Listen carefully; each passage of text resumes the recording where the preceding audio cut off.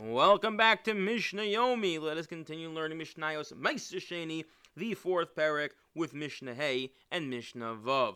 We were amidst discussing various haramas, legal fictions one can perform in order to avoid paying the extra chomesh, the extra fifth, when one redeems their Maaser Sheni.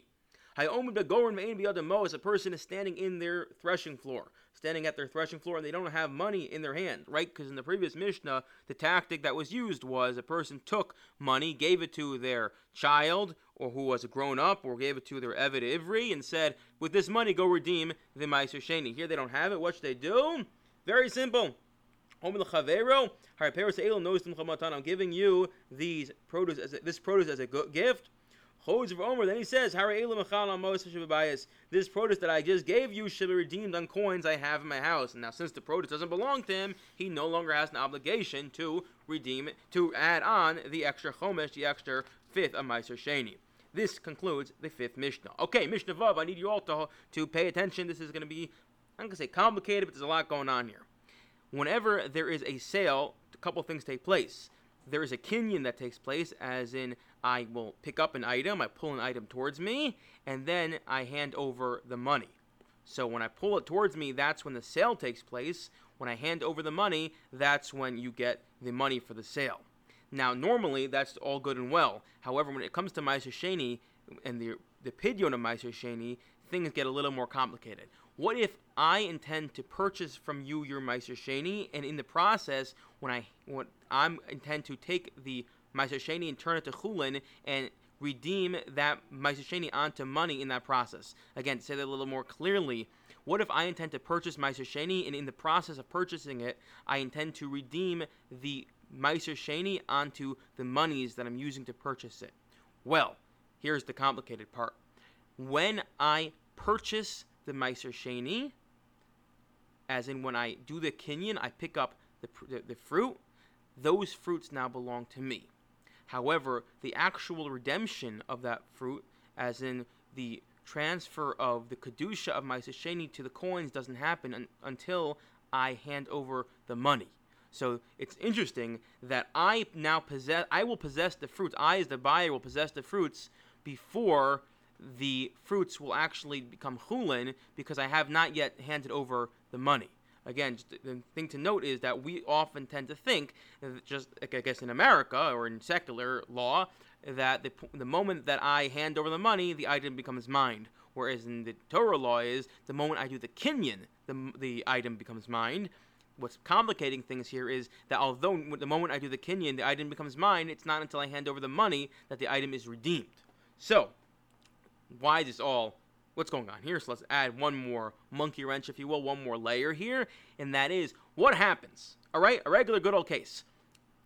At 8 o'clock in the morning, I pick up Shmuel's grapes with the intention of handing him $5, and when I hand him the $5 coins, then those grapes will become chulin. So again, at 8 o'clock, I pick up the grapes become mine. The grapes are Maaser Sheni. At 8:01, I hand him $5. Now the grapes are now chulin, and the $5 now are Maaser Sheni, and now Shmuel has coins of Maaser Sheni. All right, that is the regular, standard, good old case. Let's complicate things a little more, and that's where our Mishnah begins. Sorry for the long, lengthy introduction. At 8 o'clock in the morning, I pick up Shmuel's grapes. The grapes are worth $5. Now they are mine because I picked them up. I then go to pay him $5 at 8:20 in the morning. However, between 8 o'clock in the morning and 8:20 in the morning, there was a price fluctuation, and the price of grapes has changed. So when I go to essentially redeem the Maaser Sheni by paying up for the cost, although I may still be paying $5, but I may have to pay an extra amount of money in order to redeem them, or less money to redeem them. Yes, makes sense. I hope it makes somewhat sense. We'll see more as we read the Mishnah. A person does a kinyan, and they purchase one sella's worth of produce, and the way they purchase it again is they do the kinyan on it. But they don't have a chance to give over the money and redeem it until the price rises, and now the grapes go from being one sella to two sellas. What should they do? Therefore, no sinlo sella. The buyer should give the seller 1 sella, which is what he purchased it for. Umishtaker b'sella. And then the buyer now, when the buyer now has a item which is worth 2 sellas, right? Because again, it went up. It's worth 2 sellas. He made 2 sellas because he purchased it for 1 sell. Now it's worth 2 sellas. But the issue is that he still has to redeem it. Meaning he only redeemed he may now have grapes that are worth 2 sellas, but he only redeemed 1 sella's worth of it because he only gave over 1 sella. So what should he do? He has to complete the redemption. The way he completes it is by designating another sella as Maaser Sheni. Now, what's going to be interesting here is that the first sella belongs to the seller.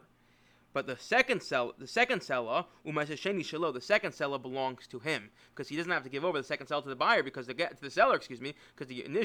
transaction was only 1 sella. The transaction was these grapes were going to be, again, to use our American dollars, the transaction was these grapes are $5. Somehow now the grapes went up, we closed the deal, and now I owe you $5, but then the grapes go up to $10 before I can redeem them.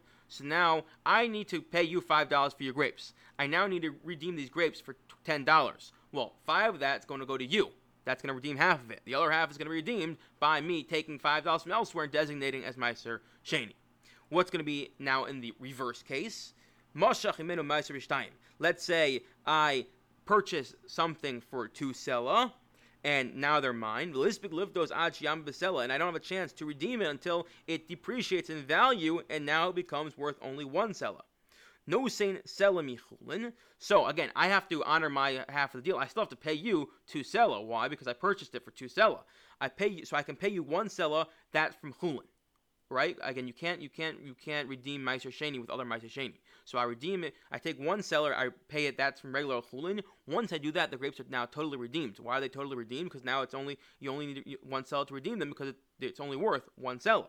And then what about paying you for the second half? I still owe you an additional seller. That the seller Maaser Sheni shelo. And then I can take good old regular Maaser Sheni from my Maaser Sheni pot that I have from other areas and pay up the rest. Again, what's going on here? To use regular American dollars to make it a little more clear, let's say I have grapes that are worth $10, and we close a deal that I'm going to purchase from you $10 worth of grapes. So now I owe you objectively $10. Nothing's going to change about that.